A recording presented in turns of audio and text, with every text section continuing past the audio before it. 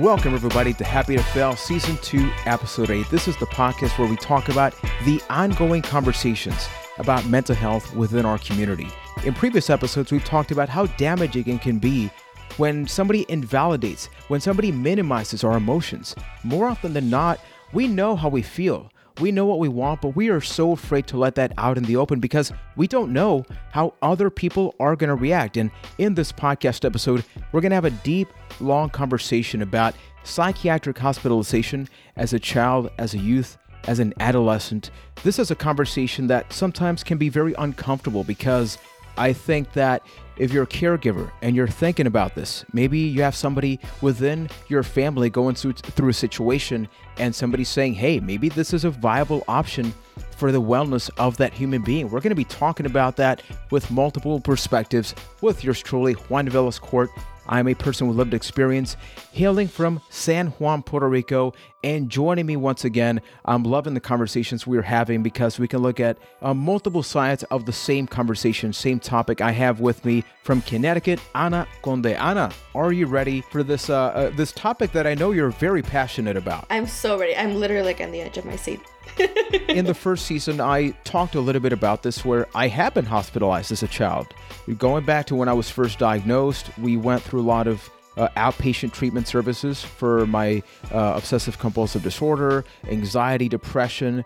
But due to many ongoing challenges with my family, the community, there came a point in time where I just didn't care what anybody told me, right? And many people, including a psychiatrist, told my mother, hey, maybe you need to start looking for other, more higher levels of treatment and services. So in your perspective, Ana, as somebody that has provided services, how difficult do you think it can be for anybody to even begin to have this conversation about, well, maybe this is an option? I think for the most part, it tends to happen where people don't necessarily have the opportunity to have that conversation beforehand. So in my experience with inpatient, psychiatric hospitalizations, a lot of the people that I worked with, they didn't even really have time to kind of wrap their head around, I'm going to be hospitalized. And I don't know, and actually you might also know a little bit more about this than I do. It is my understanding that inpatient hospitalizations have also changed drastically over the years. Where I did my fellowship and where I then stayed working inpatient, I was informed that back in like the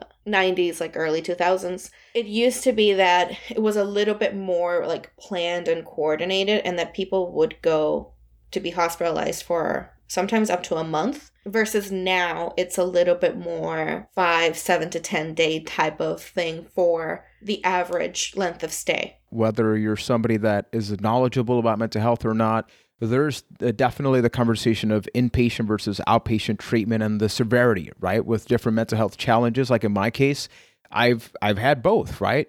And in my lived experience, when I was involved with more of outpatient services, I thought that I still had a little bit of control over my emotions, right? Where I was able to sit down with my provider and we were able to work out some specific tools. Whereas when I went through inpatient intensive treatment, really that was after multiple attempts against my life. I really did not have my condition in control. I was not going to school. I was barely talking to my mother. So it wasn't just this easy thing of, well, the kid's just he's being controversial. I wasn't even talking with myself, right? Do you think that it is sometimes hard for people to understand when sometimes you do need to take a higher level of decision making for the benefit of everybody involved in that family? And, it's never a decision that comes easy to anybody. And, you mentioned when you were kind of talking about yourself and how you had already struggled with a series of attempts.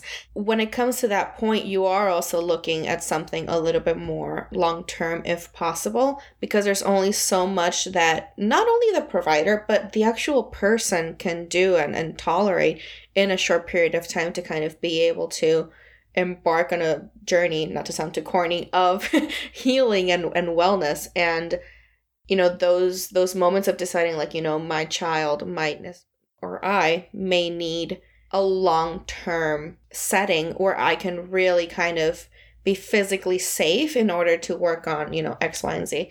So it's never an easy decision. And I think to also be able to recognize, like, I might need this, it's a very brave and vulnerable thing, for lack of a better word. We have to understand that not only is it an emotionally challenging decision, right? It's also a very economically challenging one. Not everybody can necessarily go through this. Even when I was a child, and we're talking about 90s, like early 2000s, it was very expensive then. It's still very expensive now. When you don't live with mental illness, like when you're not diagnosed with obsessive compulsive disorder, bipolar disorder, when you don't live that, when you don't understand what is happening in that mind, maybe sometimes in outpatient services, I would go to my psychologist and I would feel great about the dialogue that we have, but then I go back home. And in my home, that's where the intrusive thoughts can maybe go in. That's where I start second guessing. Is my psychologist actually helping me, or is she or he really just telling me what I want to hear? And not everybody goes through that, but that is the difference, and maybe in many ways the benefits of inpatient services, where you have that intense process where you're being taken care of basically 24/7, whether it be for a single day, or whether it be for a month.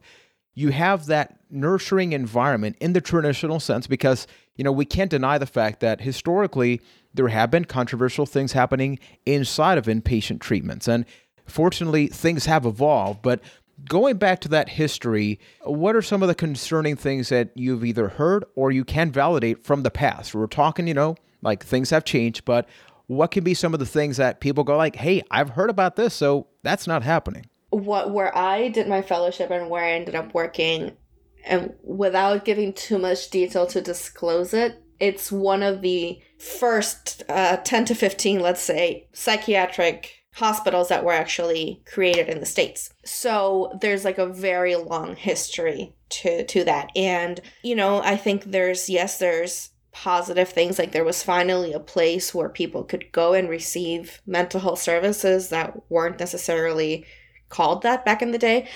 But the reality is, like, you also see shows like I forget the name, but there's a Netflix produced series where psychiatric hospitals were also kind of used to hide people who were committing acts of pedophilia because it was understood that it was, treatable in a different way, So that might not be necessarily the best example, but I think there's both, definitely.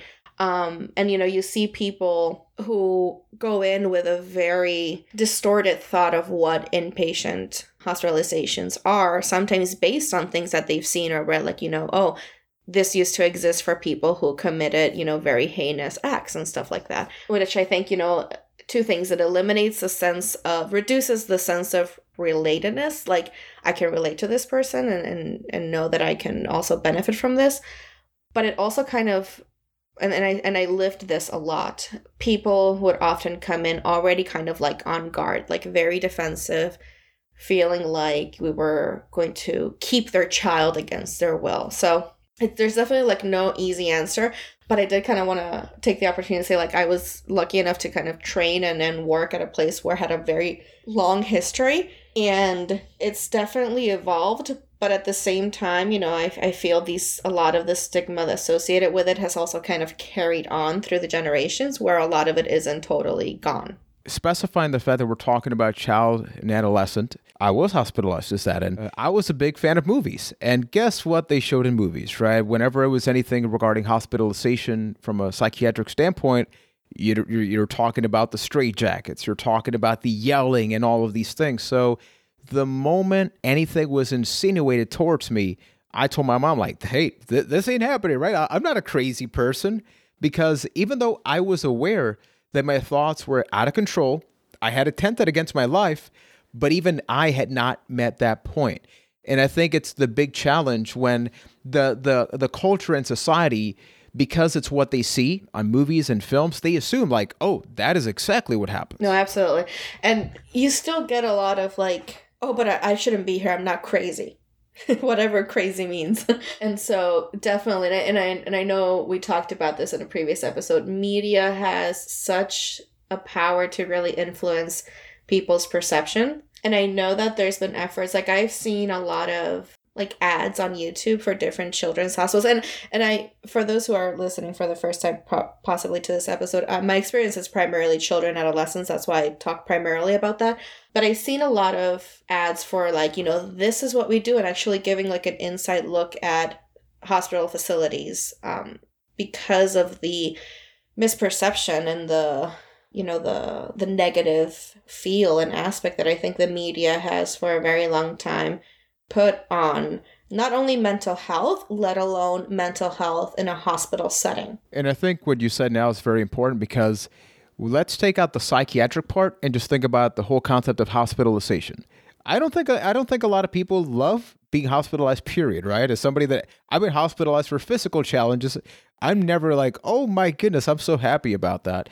I was the president of the PAMI Council for Puerto Rico, which is the protection and advocacy for individuals with mental illness. And even there, I had seen some horrifying things less than 2 decades ago of people's rights being abused and all of that. So we are not here to say, hey, all hospitalization nowadays is absolutely perfect. But that's why what Anna just said is so essential, that it is our responsibility that if psychiatric hospitalization is maybe a possibility, it's our responsibility to learn about it, to actually study the place. Even when I was hospitalized in Rogers Memorial Hospital, just to be very specific, in Wisconsin in the States. My mother and I went there before I was hospitalized. We visited the facilities. We spoke to the staff. So it wasn't this whole like whether you like it or not scenario. Now, that being said, not everybody goes through that, because fortunately, my anxiety and self-control was still like at a 5%.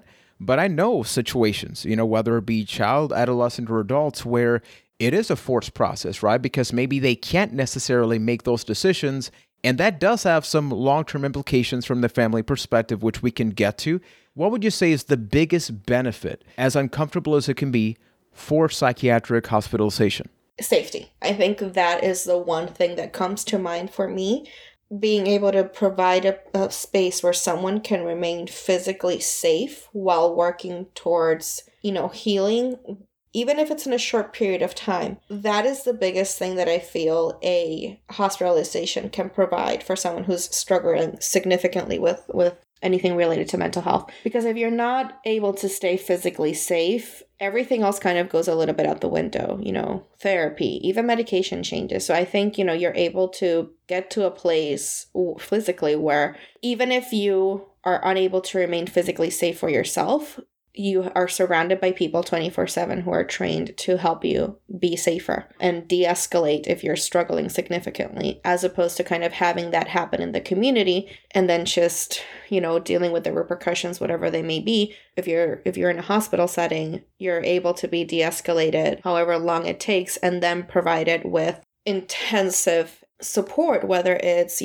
needing an additional medication or having your therapist right there with you to kind of work through things in the moment as they're happening, as opposed to when you do outpatient and, you see them once a week. And I think, it provides a safe environment where even the most difficult of symptoms can be treated. And it's good that it's happening here. I mean, it's not good that it's happening, but it's good that we're able to see it in a safe setting, because then we can adjust, whether it's safety planning, discharge recommendations, medication, if this person needs to go to a residential treatment, which I think is maybe one of, the program that you did, I think if we put that in today's terms, it might be more of like a residential treatment facility where they usually do a month to 3 months. Yeah. I think, safety is the biggest thing that I understand you just benefit from right off the bat. And I can completely validate that, because thinking about my worst moments with my mental illness,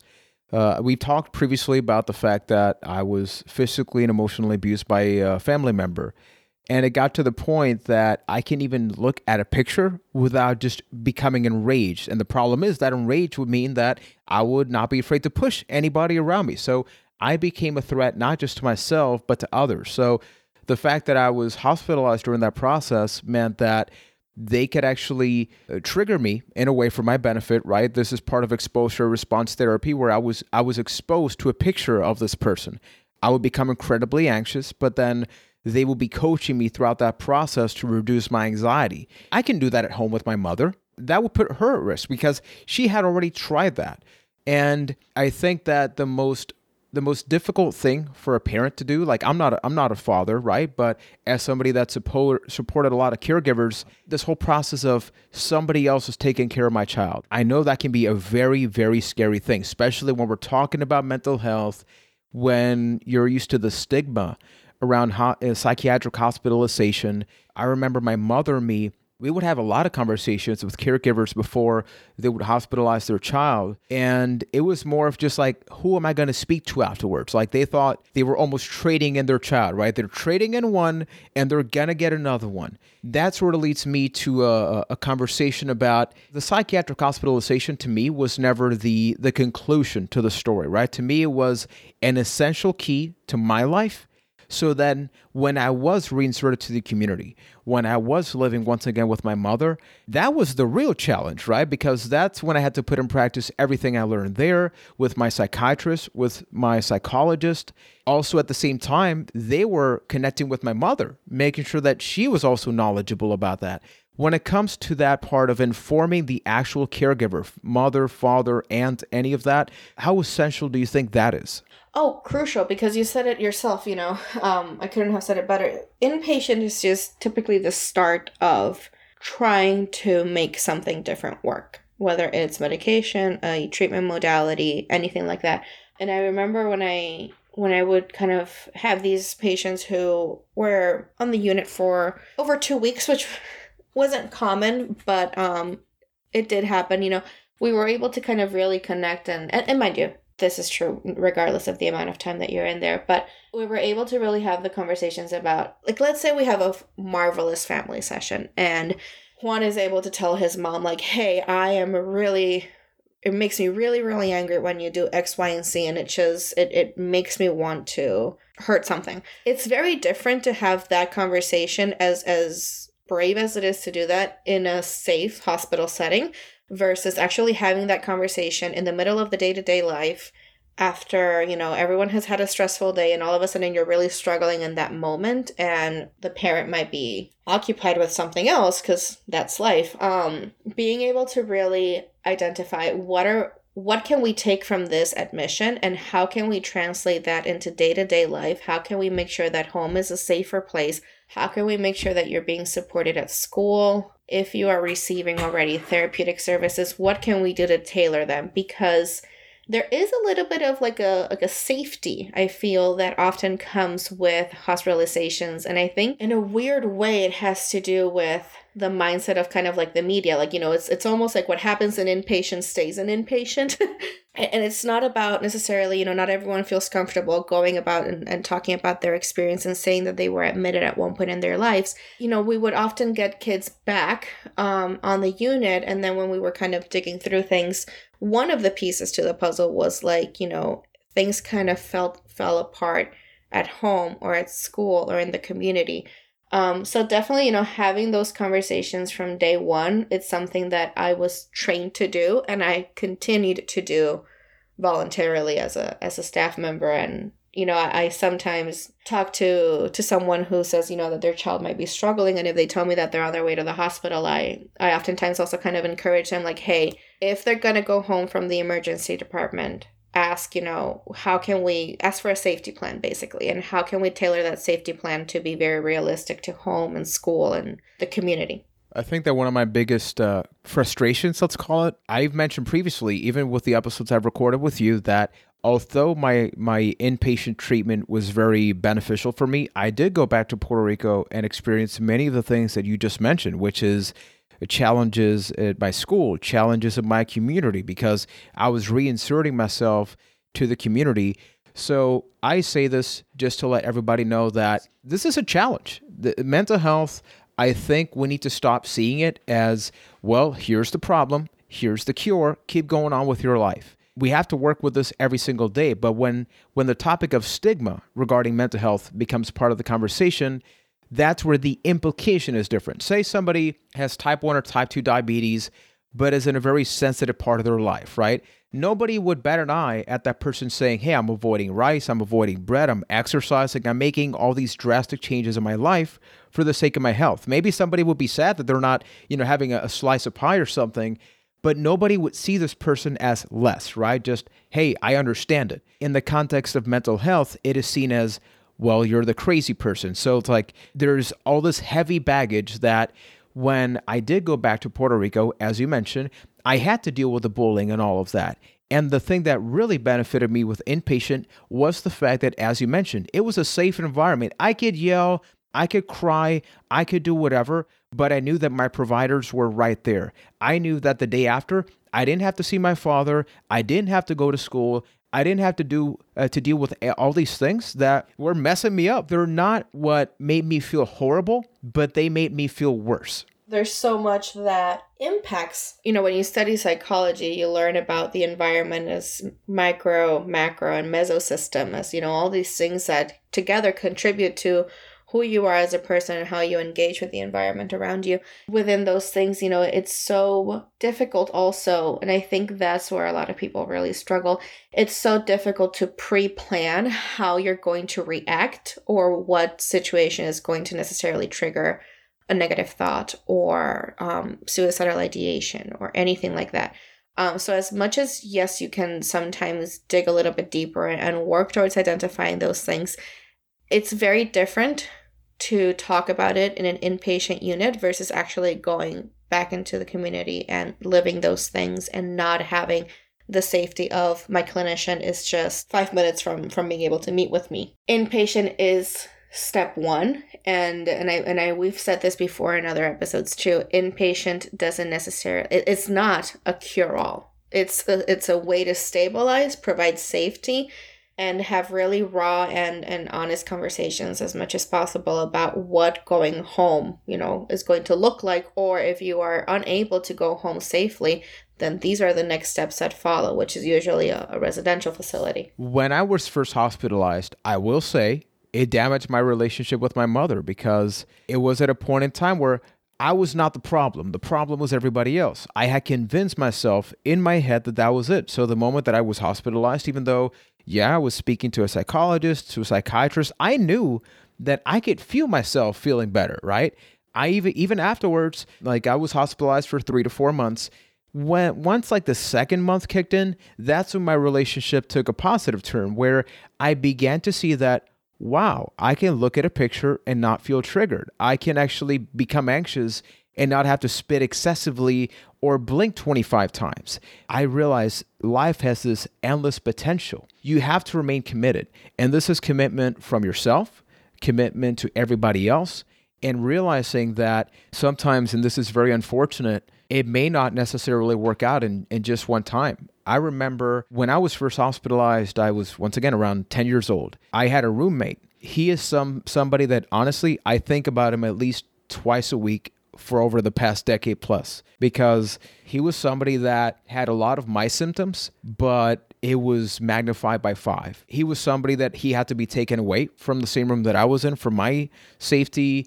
He had to be isolated from everybody. My mother and I, and this broke my heart, we went to the same hospital. I want to say it was 3 years after, because we wanted to highlight the positive efforts of hospitalization to people from Puerto Rico. So we actually traveled with a team of clinical staff from Puerto Rico over to this hospital with the idea that they could see, hey, check out these other services. My mother and I go to the facilities, and who's there? That same person that I was once roommates with. And my heart broke because his caregivers did not want him back. Even though he was getting better, they said, what if he gets worse again? What if that happens? And when I talk about commitment, whoever's a caregiver, you made a conscious choice to take care of that child. Especially if that child becomes hospitalized, you have to understand that this is a long-term process. How many parents have we seen, forget about mental health, how many parents have we seen children with autism, with severe diabetes? Some parents just abandon them. And that to me is just so upsetting. So what would you say to that parent that is on the opposite side, that is fully committed, right? What would you say to that parent to understand that it's not exactly easy? It's not a one-stop shop. Things can be very rough, but at the end of the tunnel, there's a positive light. What would you say to them? You're doing the best that you can. That's really what I would say to them. I think parents, when they're committed, they put such an immense pressure on themselves. And admirably so, they're doing it out of the love that they have for their children, whether they're, I've worked with everything from biological parents to adoptive parents to foster parents to aunts and grandmothers who are raising the children as their own. If you're there and if you're committed and you're attending the sessions and you're doing what you can, you're doing the best you can, and that's fine. I think it also sets a very realistic example to whoever's kind of struggling, like, this is life. This is what I'm going to be working with. So instead of kind of running on this adrenaline of like everything has to be perfect, we have to get X service, blah, blah, blah, blah, blah. Yes, that's good, but it's also okay to kind of breathe a little bit and know that you're doing your best, and you as a parent might have an off day.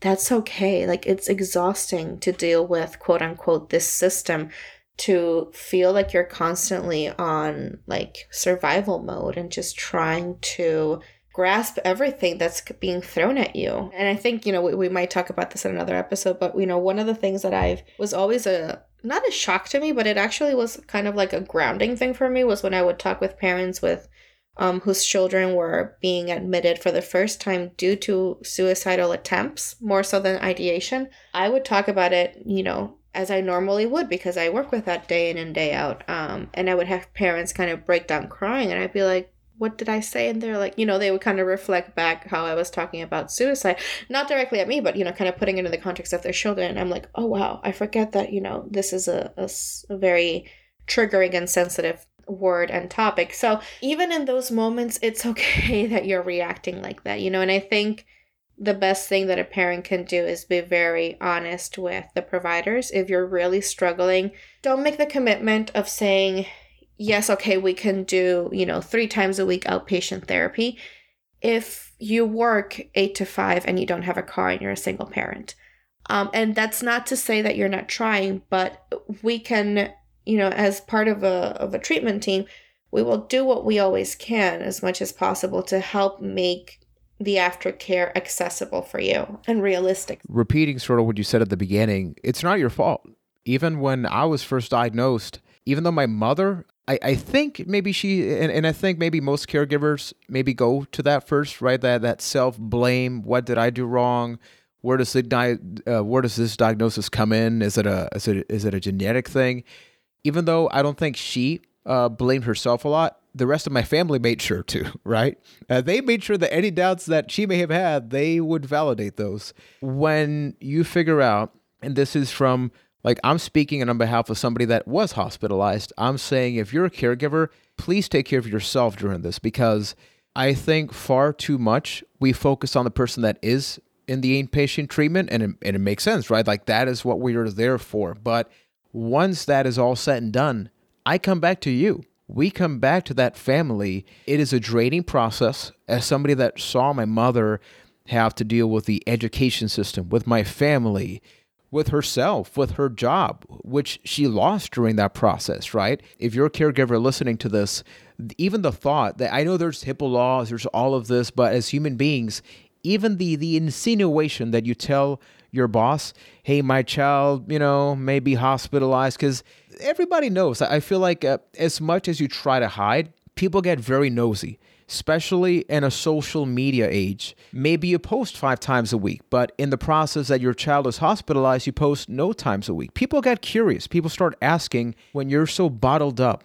and when you don't have that support system. My advice is to look for that. That is where online support groups can be of great benefit, of just listening to other caregivers go through that. My mother didn't have that. My mother didn't have that support system. She had it in Wisconsin. I remember, we met other parents, and we had that insanely beautiful relationship. One of them owned a sandwich shop, which did not help with my obesity, but on the positive side, I got some free honey ham. I still think about those boxes. I love honey ham. Oh, it is so good. It is so good. So have some honey ham, but even this process that we're laughing, it's like, you need that. Yeah, absolutely. We are human beings. If we only obsess over the psychiatric hospitalization, which even just saying that is so dense, is so heavy, remember that after that, you need to nurture that relationship. And how that is nurtured is very different, because all of us have different cultures, right? We come from a Puerto Rican background, so that could be making some mofongo and then talking about the experience. It's interesting you say. When I've worked with, I think primarily Puerto Rican families in the hospital, and I see the grandmother's very stressed out. Like I literally, like I offer them coffee. Like te quiero un cafecito, because it's those little things that can really help in a very different. And I always they would laugh because I'd be like, it tastes horrible, but I am more than willing to get it for you. Yeah, you're willing to do it. You're willing to do it. And think about life after that inpatient, whether it's somebody that went through it, could go through it, any of that. What I loved afterwards is that I had that euphoric experience where I just felt amazing afterwards because my medication was at the right level. I was still in contact, but there was that point where I was once again engaged in direct communication with my mother. Every time we would go to a coffee shop, we would go to eat or just have a conversation or just walk around. That was the first time in my life that I felt normal, people. And if you haven't had lived experience with mental illness, trying to even feel normal, but actually feeling normal is just, if I had to choose between being a millionaire and feeling normal or feeling like I don't have to think about, am I going to live tomorrow? Is this intrusive thought going to be there? I would take that every single day of the week, people, because it is just an amazing thing. But let's not forget that this is still an ongoing conversation. You know, we could talk about this topic for many more hours. So getting into some more specifics or things that we want to make sure we don't leave off, what would you say is like another preparation tool, you know, somebody that maybe is about to engage in this process for their children, their adolescent? Is there any other additional advice or something they should consider as they get ready for this? Therapy is not easy. Seeing your child go through anything is not easy, let alone, you know, being in a hospital with other kids who might have more severe symptoms. I had a lot of parents kind of confide in me and say, like, you know, it's really hard to see him or her or they here and seeing, you know, that, you know, quote unquote, someone's doing worse. So, you know, you're going to be seeing something. It's not perfect. Oftentimes, we also had to kind of assist in getting parents off the unit if there was a very severe crisis, out of privacy and respect for the person who was going through it, but also, you know, kind of to be mindful of everybody. So be ready that it's not going to necessarily look like what you think it is. Be very vulnerable and forthcoming. Be honest. I think that's a really, really difficult thing that can be for anybody, you know, but let us know. And I say us, you know, coming from the therapist point, let us know how things really are at home. Let us know what you're truly worried about. You know, I've had parents say, you know, like, I'm not worried about him going to school. I'm not worried about him, you know, going to therapy. He will do those things. I'm worried about what he'll do when I go to sleep at 2 a.m. after my eyes give out because I work. And this is, you know, I'm talking of a parent of a child who came to us with severe injuries in an attempt to take his life. Be very honest about what you're worried about. I think that's a very, very important thing. And in the same note, and you know, you and I were talking about this, I think, before we started recording, not everyone's going to have the same experience. Not every patient is going to have the same experience, whether they're hospitalized once, twice, or 3 times or more. You know, as much as we want to say, like, all hospitalizations are positive, the truth of the matter is that, you know what, maybe you didn't have a great experience in a hospital setting. Maybe you go and it's not what you hoped for, and it really, you know, it's just, it didn't work out for you. That's a part of it, but don't let that keep you from advocating for yourself and for your child. Even if it isn't necessarily kind of similar to what Juan and I have talked about today, be an advocate for your child and for your family and you as a parent or a caretaker. I think that's really important. And please never leave a hospital without a safety plan. I think that's crucial. I'm one to do safety plans for everything, for school, for home, for everything. And also, like Juan said earlier, take care of yourself. Having someone in a hospital setting is very stressful for the family dynamic. You know, you're being called a couple of times a day for updates, for, you know, being called to come in for a family session. It's definitely a lot, and it seems like a lot. It doesn't seem it is. A lot happens in a very short period of time. So definitely be very mindful of kind of your own needs, and don't be afraid to communicate those to the treatment team.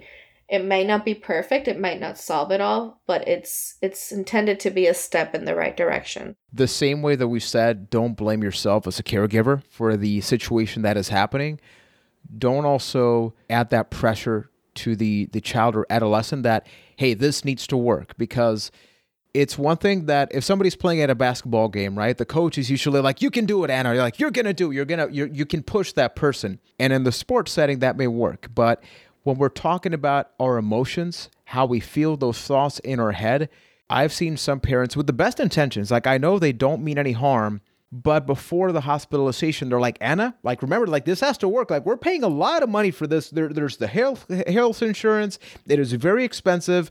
So make it work. The child hasn't even stepped foot inside there, and no longer are they focusing on themselves. They're focusing on, I need to make sure this is not a waste of time for my parents. Parents can also get very overwhelmed, and that translates to kind of how they interact with their children. I've had parents say, and I know this is coming out of worry and fear, but say like, well, if you get readmitted, I'm not coming back to see you. We process these things with them, and then, we discuss them in family therapy. But I say that because I think it's a good example of something that, maybe necessarily we wouldn't ever consciously say. I would say that to my child in a moment of crisis. But if you're still at a point where you don't necessarily meet criteria for a longer term treatment, and it's hospitalization number 6 in the span of a year, and you work and you have 2 other kids at home, it can be very exhausting. In those moments of anger, we can say things that maybe we wouldn't say in other moments. So again, just be very mindful. And I've had some parents where we were able to say, like, you know what? Let's just kind of pause the family session for tomorrow. It's not really the best. Come and visit them tonight. Just chill, play a game. Tomorrow I will call you. We'll talk this through, and then we'll kind of reconvene on Friday, so to speak.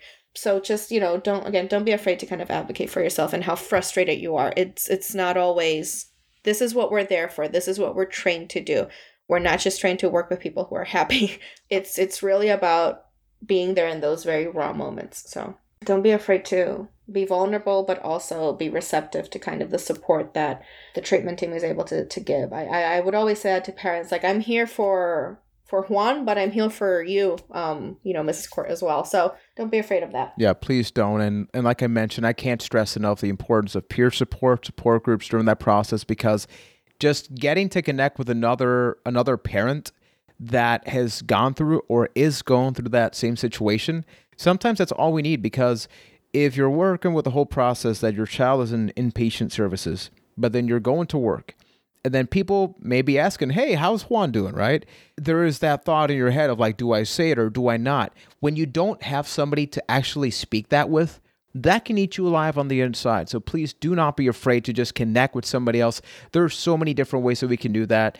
There are even like online support groups, online groups, like if you only want to write, because maybe sometimes we're afraid to verbally express how we're feeling, all these concerns, all these fears. Don't be afraid to exhaust every available resource, not just for your child, not for your adolescent, but for you. Because remember, as Anna said, and as somebody that lived through that, that is step 1. Everything that happens after inpatient, maybe the person has to come back, maybe they don't, but that is part of the road. This is not a linear process, and it's frustrating for everybody. I don't think there's anybody in the process that is happy to once again go through that. I wanted to just be able to engage with the few friends that I had, just to be able to go to movie theater without having these thoughts. Despite that, I was aware that I was going through a situation that nowadays I'm thankful for that. Was it scary? Absolutely. Once I actually met with that staff, and that's why, once again, I can't stress enough, do your research. I did not have that. We didn't have smartphones when I was hospitalized initially. Kind of dating yourself there. Yeah, I'm feeling old now by saying that. Use the benefit of social media, online, especially now with the times that we are living at. You can do virtual tours. You can ask 5,000 questions, people. I guarantee you that first day of the inpatient is the heaviest day that you can probably have in your life up to that point. But knowing that you made the questions that you had in your head and you left without that feeling of, what did I avoid? Because if there's one thing that I can see on the other side, and I just thought of this unrelated to this, but it's part of it, right? The best thing for me with inpatient treatment is I had a lot of thoughts that I was afraid to speak to with my mother. Even with my psychologist, while I was in Puerto Rico, I was afraid because I had that little thought in my head of what if he or she, depending on the time period, said that to my mother.